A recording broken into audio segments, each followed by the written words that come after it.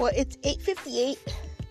I'm tired. I'm sitting here in my car in front of AM/PM. I went to go look at the house. I picked up the neighbor, and we went looking for the actual owner of the land, and I guess he was not around. I don't know. He was not busy. He was busy. May have been. They said he was busy, so we couldn't talk to him.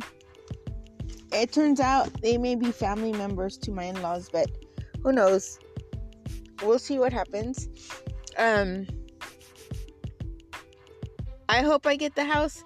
I'm not like I'm hopeful that I get the house, but if I don't get the house, there's a reason why I don't get the house. You know what I mean? So I'm just gonna play it by ear and see what's up, see what happens. I'm not gonna like get my hopes up high. You know, there's always a reason why things fall through in a certain way, or they sit the way they sit for a reason. You know.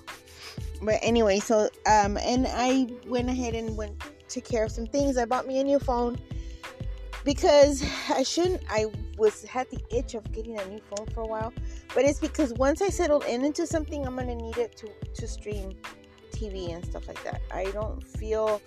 I'm gonna take my trailer out, I think, after a couple of weeks and send it somewhere. I don't care anymore. I think that if I buy a generator, which is the cheapest way to go, my trailer will work correctly. So I'm gonna see if I can go ahead and do that, and once I do that, then I can probably, like, I don't know, I have to figure out a way to live in my trailer. There's no sense in me, if I find a rental, it'll be better because I can start working, or I can get ready for work if anything comes through. I don't know how long the unemployment is going to last, and that makes me kind of leery, you know what I mean? I don't want to end up with nothing in one point, be broke. But, so I'm saving my money, you know, I'm not going to spend my money anymore.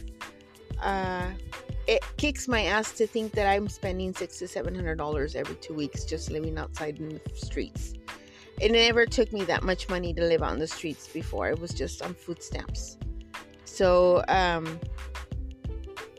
don't know. I mean, my dad was helping me here and there, but it was nothing like that kind of money. I'm splurging somewhere, and I don't like it. Nonetheless, I was gassing up the trailer, which is a lot more expensive, but I just don't want to spend that kind of money anymore. You know, it kicks my ass thinking about it. It's like extremely expensive. I could be paying rent somewhere, but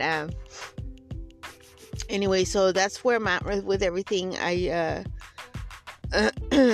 hope tomorrow is a better day.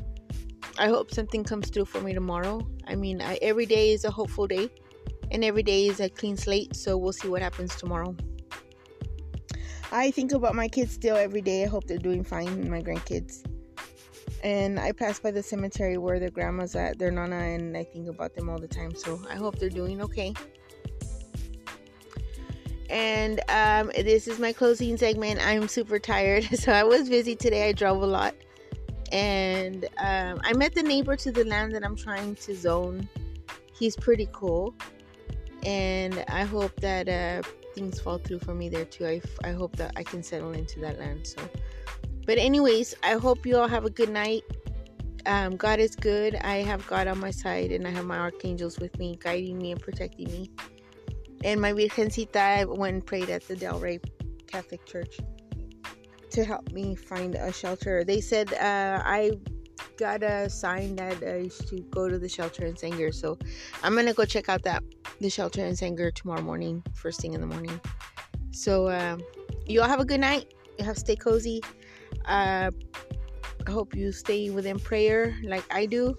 It's super important that we do that, and that we keep to our tasks and keep our wheels turning forward in our journeys. My path, my life journey and my spiritual journey is important to me. So I will see you guys tomorrow morning. Y'all have a good night, and talk soon. Night.